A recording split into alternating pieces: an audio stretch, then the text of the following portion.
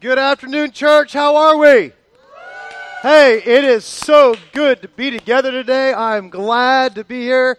I love being back in the house. Last week, I hope you guys had a great 4th.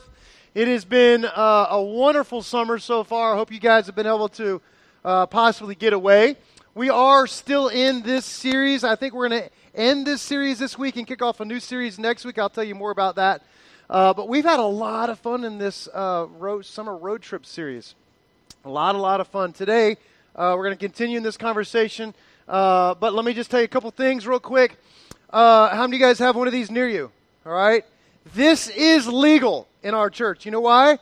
Because right there, no perfect people allowed. All right? So, hey, this is a little old school, but here in like kind of almost South Georgia, it gets a little hot.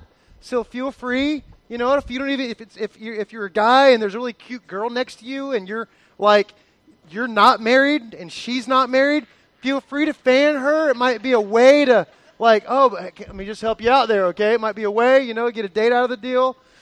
We only have a couple rules around here. No one sits alone, no one stands alone, and no making out in the back row. Okay, that's it. Other than that, it's all free game, okay? Glad to have all of you here today. Real quick, last weekend I had some friends from out of town, my sister, and one of my best friends from college today. I have a great friend in town. It's my daughter's best friend, Tori Abeda. Just everyone say hi to Tori real quick. Hi, Tori. Glad to have Tori today. We're going to have fun today. Now, I've got some rafts up here. And what does this make you think of? A donut. I love it. The Krispy Kreme donuts we have out front. Let's give them a hand real quick. Krispy Kreme donuts, yeah.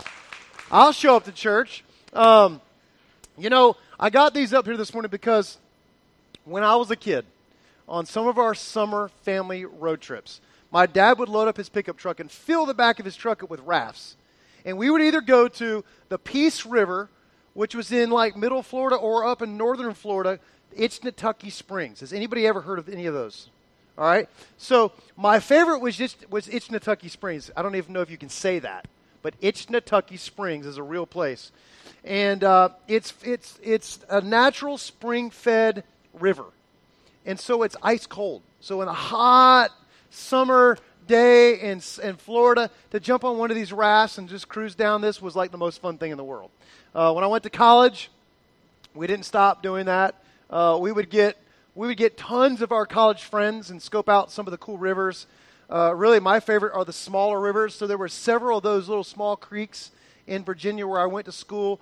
Beautiful, rocky, nice flowing rivers, like some areas that were rapid, some areas that were just real slow. You could just chill. But what I remember on these types of trips, not just like the crazy fun we had, but those moments where the river slowed down. And like in college, you're going 100 miles an hour. Everything's so fast-paced. And I'm not much of a napper. My wife will tell you it's rare for me to go home and nap. I want to. I long to. I would love to be like you people who actually can go do that. But it's difficult for me. Christy can take a nap. She can lay down and in like 5 minutes be like totally out and wake up and have like a 5-minute power nap and be like, I'm ready to go. Feels great. I just can't do it. I lay down and my brain starts going. And I'm not going to fall asleep. But there's something about laying on one of these and just being on a river that's like gotten, like an area where it's real slow moving, and I can see the bottom. That's always helpful if you can see the bottom. I like to be in rivers that I can see the bottom. And so some of the ones that are like a foot or 2 foot deep, where you can just kind of let your feet drag a little bit, your hands can grab. If you want to stop yourself, you can.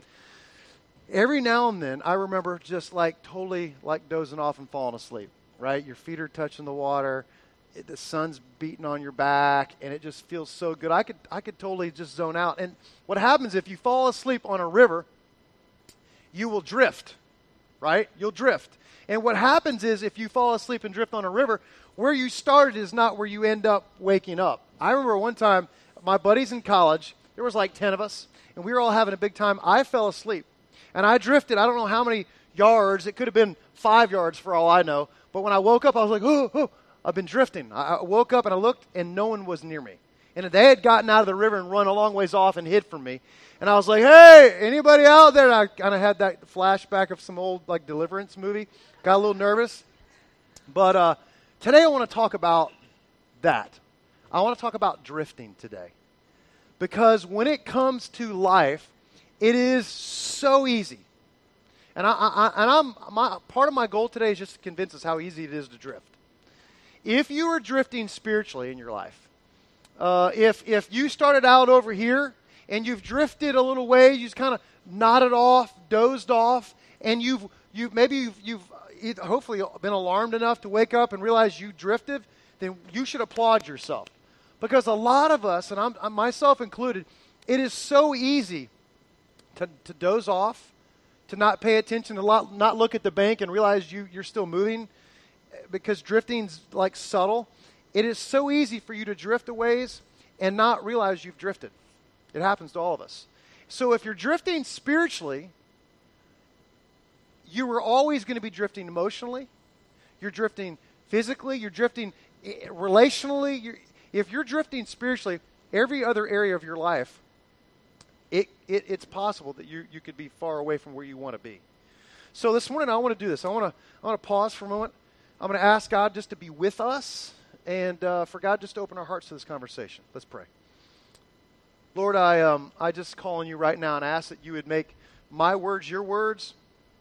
And God, you would just open our hearts, speak to us, guide us. And God, leverage this conversation for our growth. God, if it even means waking us up to where we're at right now in our lives, God, I pray you'd do that. God, if it means alarming us, if it means just doing a little bit of heart surgery today, God, I'm asking you would be with us powerfully today. I pray that nothing that's in my heart or my life, God, would bind what you or block what you would want to say to us today. But God, would you just grow us and change us and allow us to make our way come back to you today. We love you. Amen. All right, so let me do this. Let me tell you a story today that's found in 2 Samuel. It's a story about King David, and as I tell you, and I'll summarize some, this is going to look 10 times worse than your most favorite crazy Jerry Springer show. How many of you guys have ever watched Jerry Springer before? All right? I know it's not the coolest thing now, but like 10 years ago, Jerry Springer was like still a big thing, I think. I don't know. I didn't see a whole lot. But every time I tuned in, I was like, whoa, those people are weird, man. They are so jacked up. This will make that look like nothing. All right?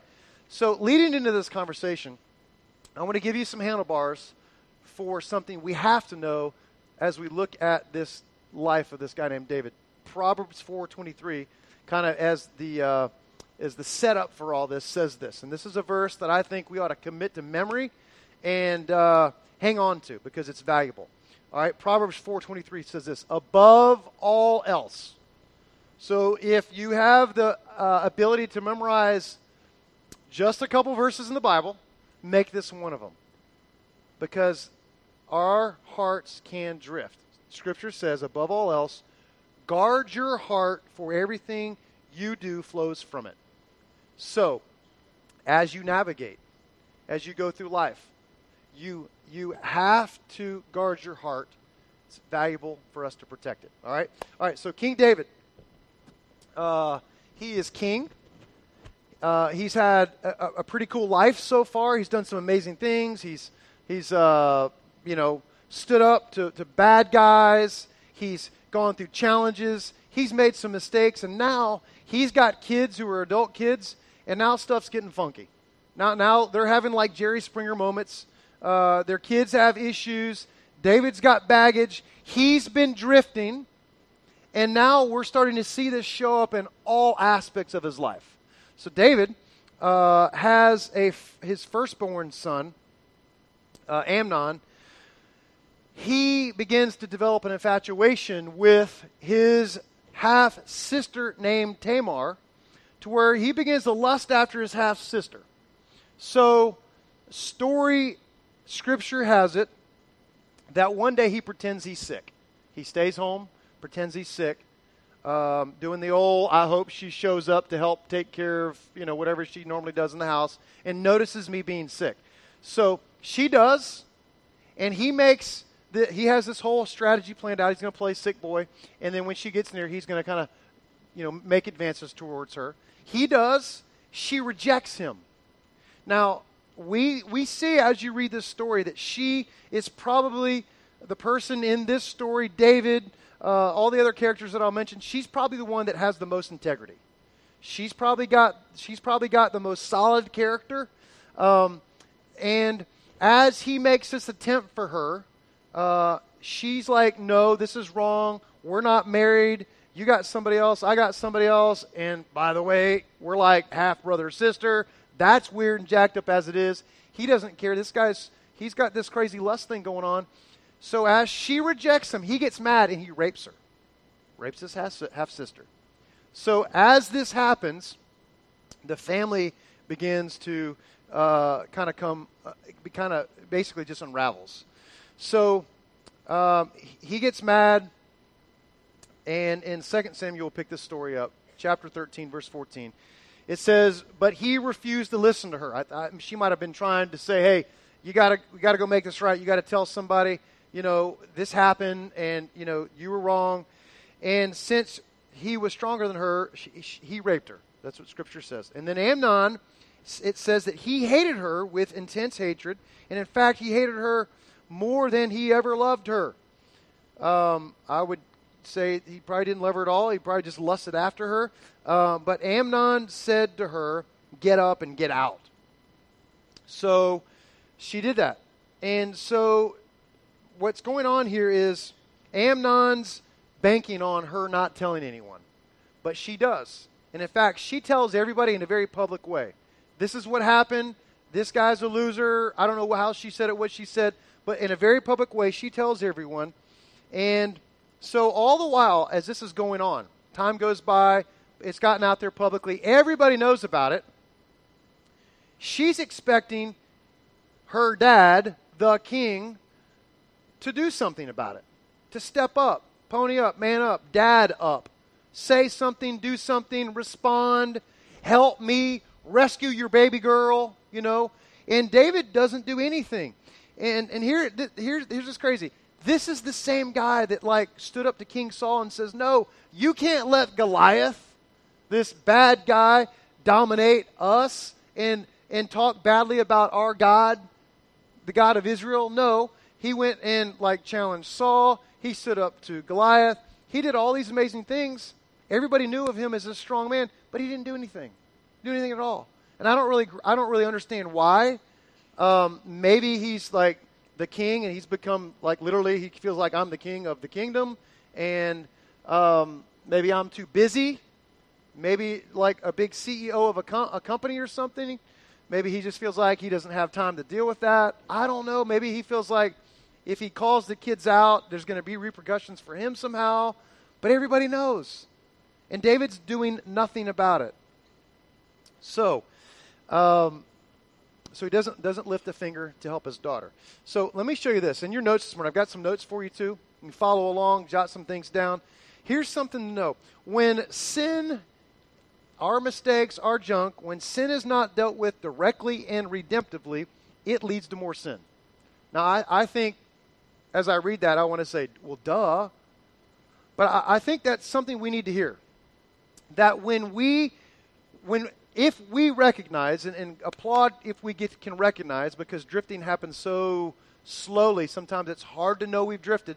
But if you can recognize, if God brings it to your attention, and you can pause long enough to recognize you've drifted, you've gone further than you want to go, you've made some mistakes.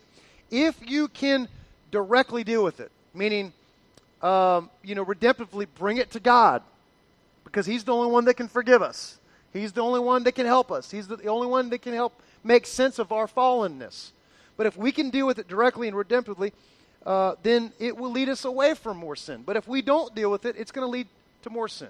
And that's the kind of idea that most of us have bought into, a lie that if we keep it quiet, we keep it secretive, what will happen to us? It'll lead to more sin, lead to more problems. It'll lead to us drifting further than we ever thought we'd go, because what does current do? Current at least our cultural current doesn't lead us to God, it leads us away from God. So as we're in the current of our culture, if we aren't paying attention to and dealing with our junk, our sin, we'll just keep moving right along. Till one day we go, holy cow, where am I at? And I think David's got to at some point recognize, whoa, my life's a mess. How did I ever get here? So 2 years go by. 2 years. And David has done nothing. During this time, his other son, Absalom, he's gotten madder and madder and more angry at the fact that his dad has done nothing.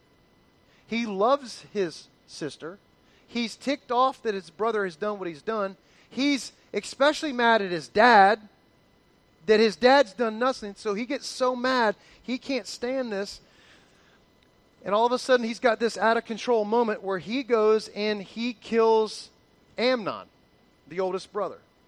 So now, you got Absalom, who kills Amnon. You got one dead brother, one brother who's a murderer, and you've got a raped sister. And David's doing nothing still. So Absalom has to run away because he's broke the law. Now, more time goes by. Another year or so goes by. And David never now reaches out to Absalom. So he's got a dead son, a daughter who's brokenhearted that daddy's never done anything, and he's got a son who's run away. So he's looking around, and he's like, I don't have anything. So years go by now, still. David's done nothing to reach out to Absalom. But I love this verse, that along the way, as this is happening, this is what's written in Scripture. 2 Samuel 13:39 says this, and the spirit of the king longed to go out to Absalom. He didn't, but there was something that welled up inside of him, like maybe God is a nudge. Go check your son out. Go reach out to your son. But David doesn't do anything. And I think this is interesting because I think this could be the leading of God as one of those prompts. You ever had those prompts before? You ever drifted before? I know I'm not the only one who's ever drifted before. But as you're drifting, God nudges you, hey, you ought to quit, you ought to change, you ought to reach out to that person, you ought to forgive that person, you ought to make that right, you ought to quit doing that, what you're doing, you ought to start. And I think this is one of those experiences where he's got God nudging him, but he doesn't respond to it.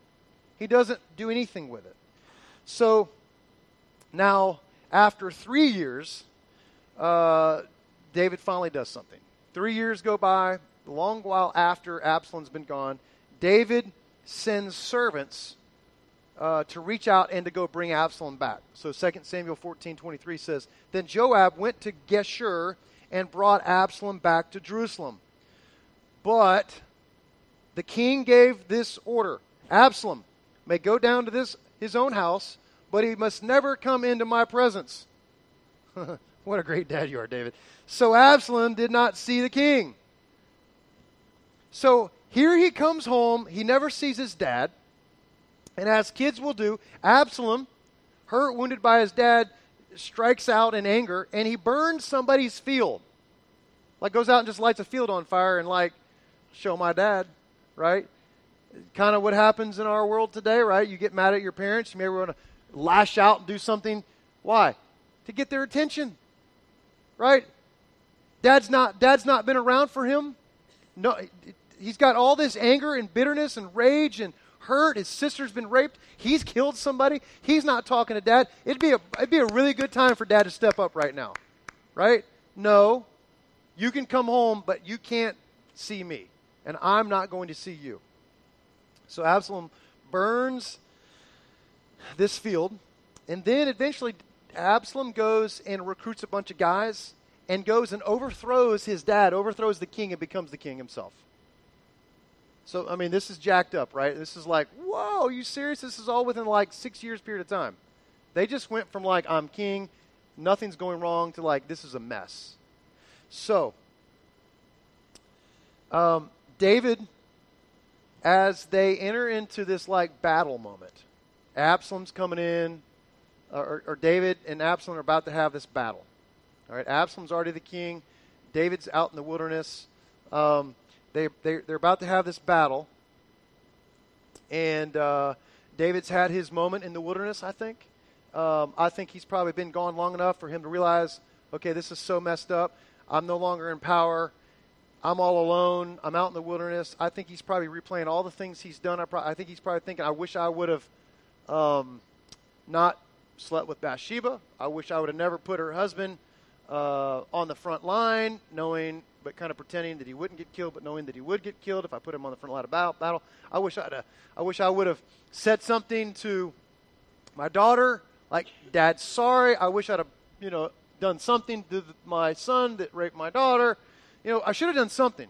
So I think he's in the wilderness having this moment when all of a sudden there's this battle that's about to take place. And Absalom and David are going to fight. Their guys are going to fight. But he tells all his men, David tells all his guys, do not touch my son Absalom. Do not kill him. Do not hurt him. Well, what happens is they accidentally kill his son. So now David's just like, oh my gosh, this is the worst ever.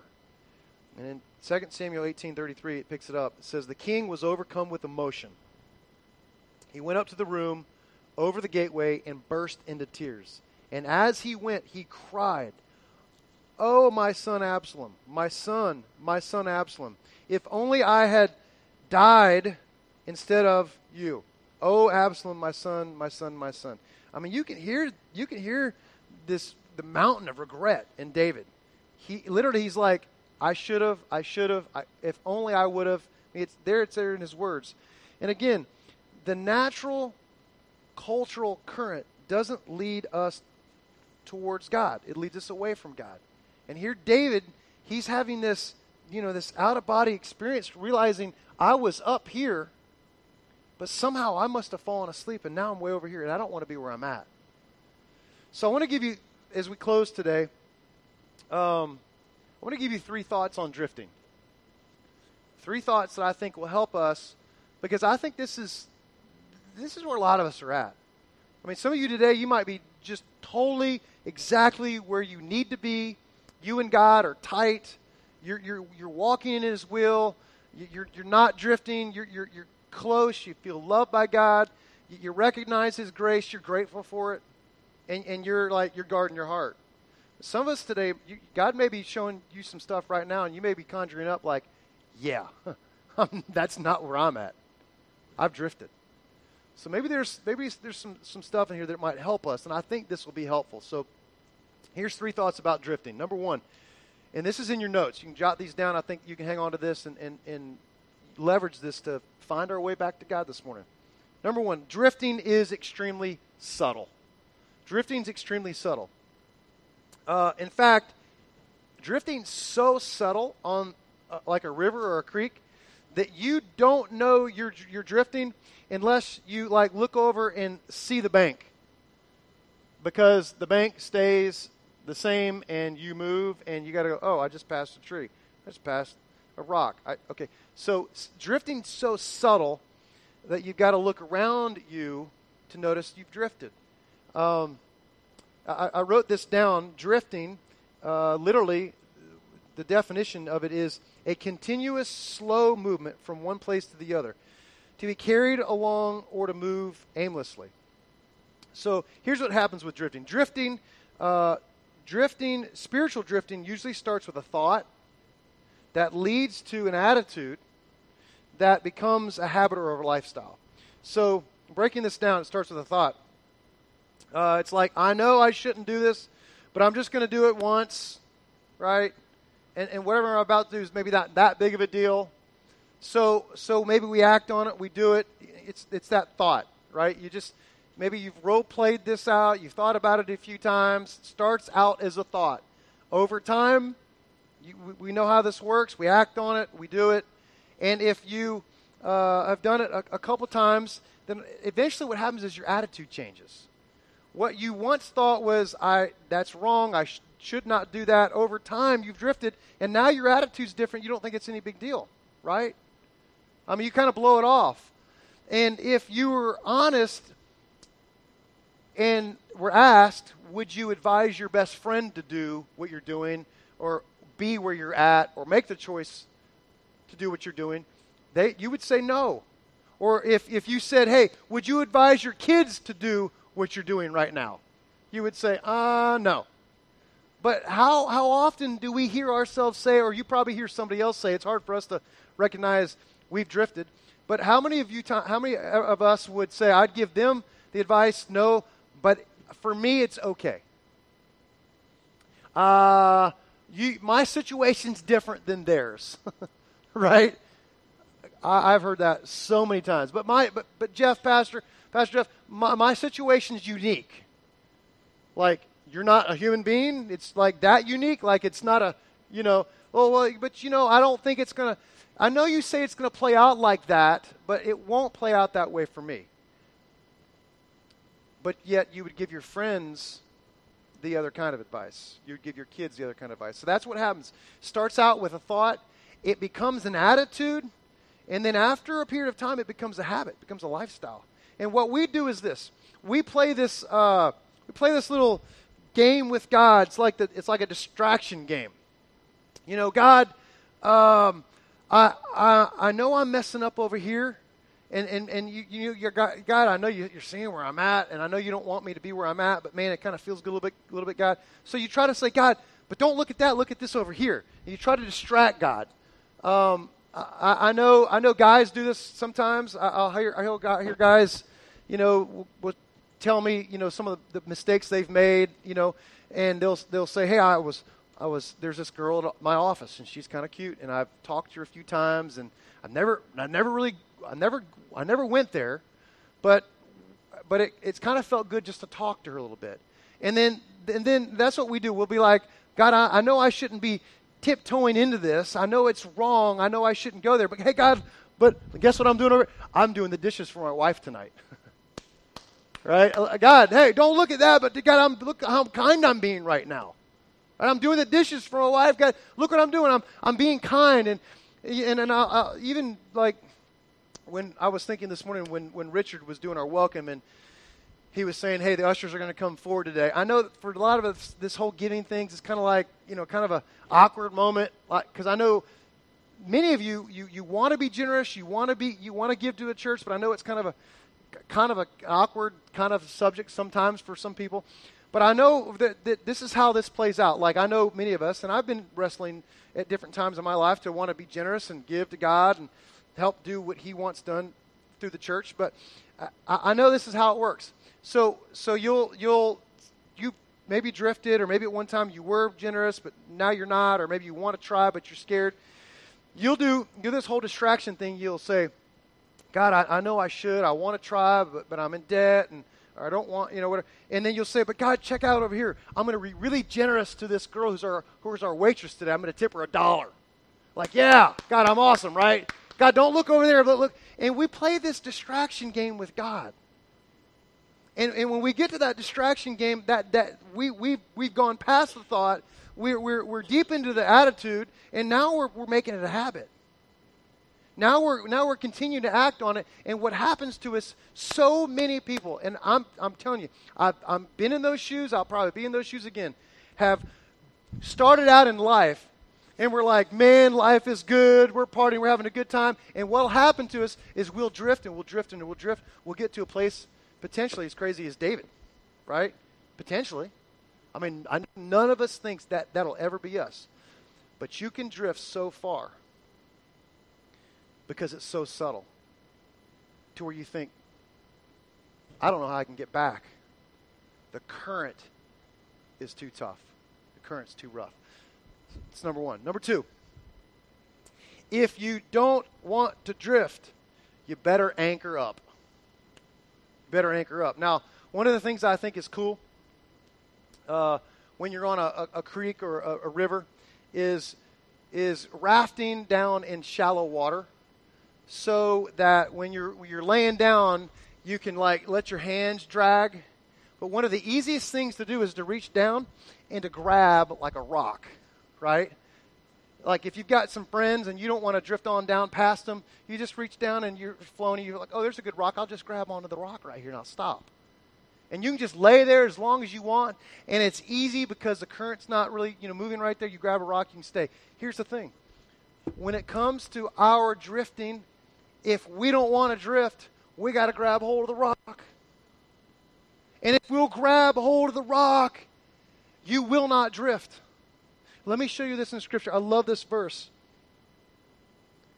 Psalms 18:2. The Lord is my rock. Say that with me. The Lord is my rock, my fortress and my Savior. My God is my rock, in whom I find protection. He is my shield. He is the power that saves me, and my place of safety. And when we're anchored to our rock, when we're anchored to community, and I'm telling you, when I'm anchored to a group of friends, I'm anchored to the rock. It's because friends help me see sometimes where I've drifted far better than I can see it myself. So when I'm connected, and many of you guys are connected to a small group of the church, and I advise you to do that. That is one way to grab hold of the rock. Get some friends, get some people that are trying to resist the cultural current, that are trying to be wise and trying to follow God and follow His best plan for your life. The way you grab hold of the rock is getting connected in a group. Another way to stay grounded and to grab hold of the rock is to be in His Word. I mean, I've developed a good habit. If I read the verse of the day no matter what. I try to read a chapter of the Bible a day. I don't always do that, but that's my goal, and that's what I basically do. Now, it may not look exactly the same for you, but that's what's working for me. And and I would just say, find what works for you and take hold of it and leverage it. Cling to that rock. The other thing is just praying. I mean, praying just reminds me that He is my rock. Every time I go to God and I'm usually praying to God, thanking God, or asking God for help, it reminds me that He is my rock. It reminds me that He's there longing to be my rock. So if you don't want to drift, you better anchor up. Third thing is this. The further you drift, and this is fact, this is true, the more hopeless you feel. Been there. I imagine there's been many times that we've all been there. And it's because fighting the current is exhausting. Have you ever felt like, I don't want to be where I'm at? Fighting the current back is tiring. Have you ever floated down a river and you missed your getting out point? You're like, uh-oh. Either I tromp through the woods or I swim my way back. It's exhausting. And can I just tell you that I believe in this audience today, there's probably many of us here today that would say, I've drifted, and I've drifted so far, I don't know if I can come back. And you would say to me, you don't know how bad it is. You think that Jerry Springer moment. I got one on that one. I've got a couple, And you would say, I don't know if I have the strength. I don't know if I have the gumption. I don't know if God wants me to come back. Well, here's what I want to do. I want to end with one of my most favorite Bible parables. Jesus rapid fires some amazing teachers, like 3 parables back to back to back.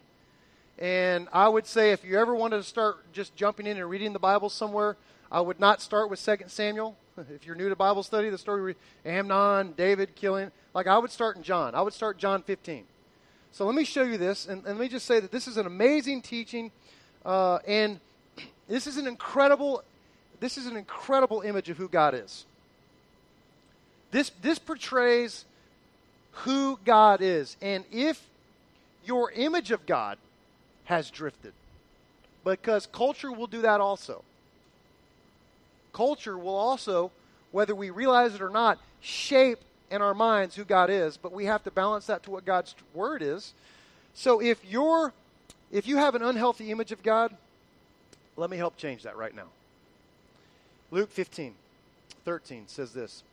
A few days later, this younger son, meaning there's an older son, there's a dad involved, younger son, wants to get out of Dodge. He's tired of living under his dad's rule, wants all his inheritance, and he wants to get out of Dodge.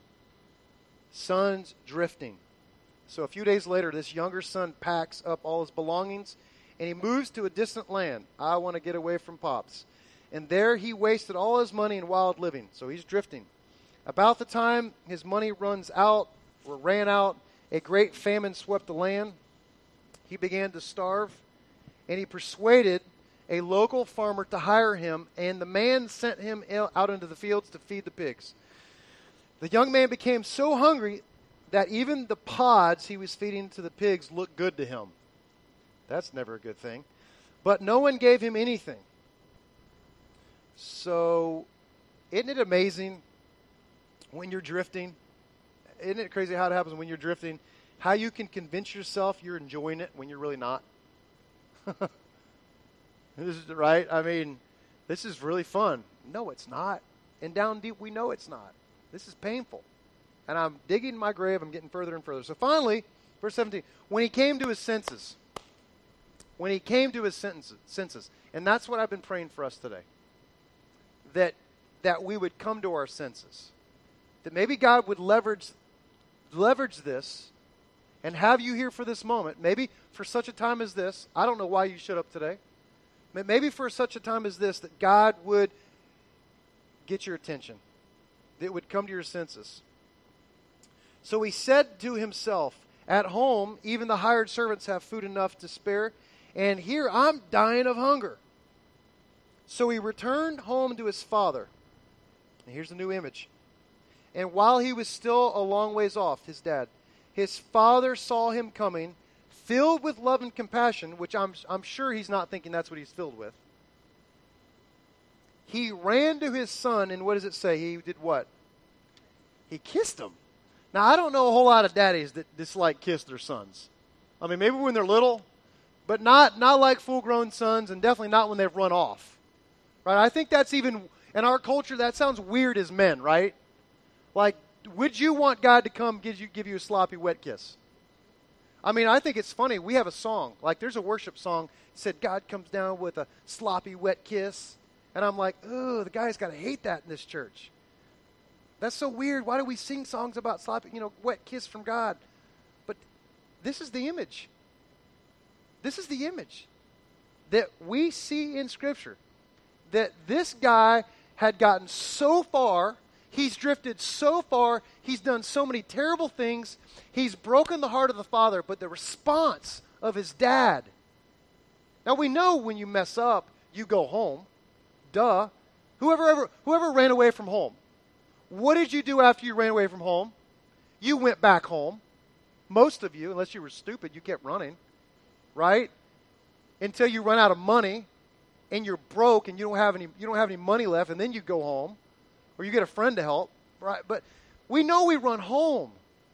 But here's what we forget: as you're running home, your dad's running to you. And he's not filled with anger. He's filled with love. And even if you're a dude, I mean, when I'm broken, when I really come to my senses and I realize how far I've gone, you can kiss me all over. Right? I'll receive it. When I'm so hurt and wounded, when I've come to my senses and I realize how destitute I am apart from God, bring on the big smooch.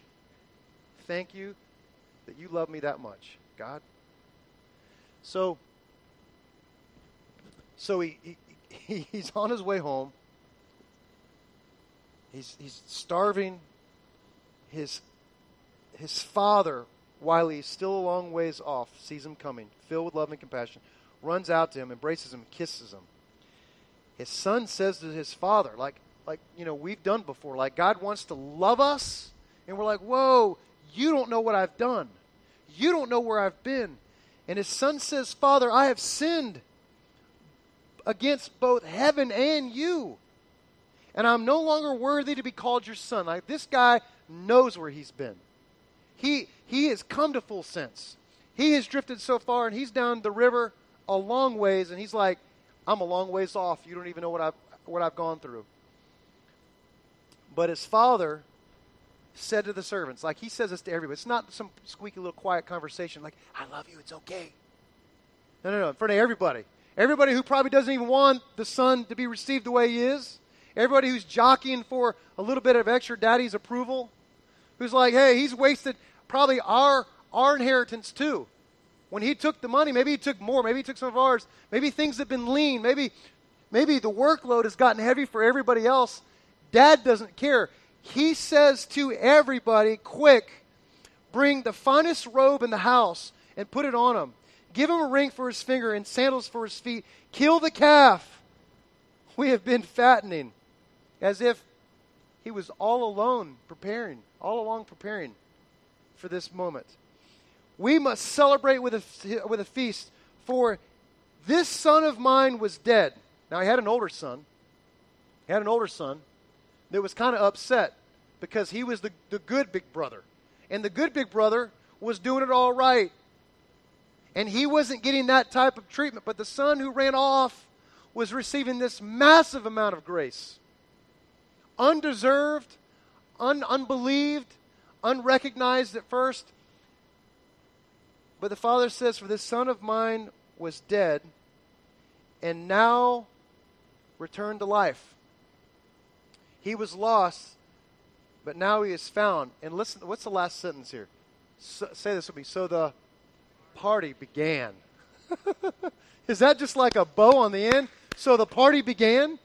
Now here's what's cool.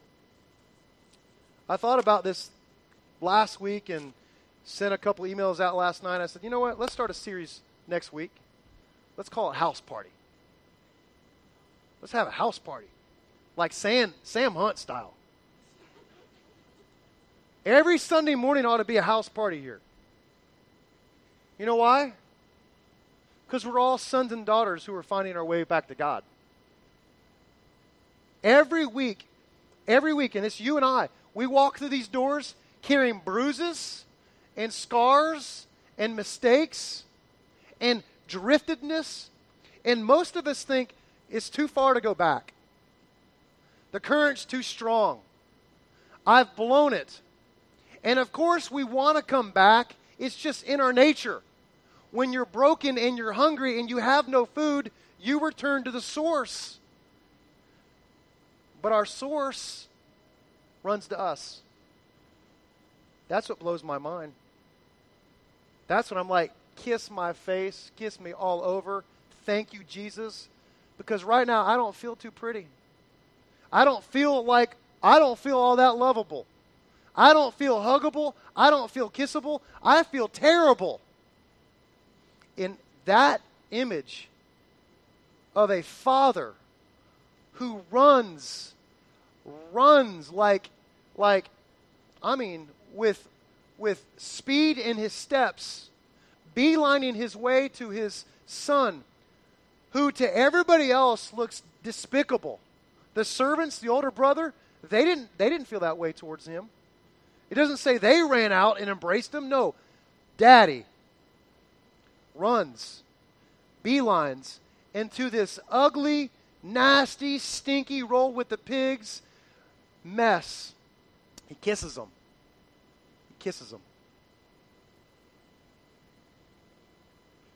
We didn't deserve that. We don't deserve that. All the more reason not to drift. All the more reason to say, if I've drifted, I'll come back.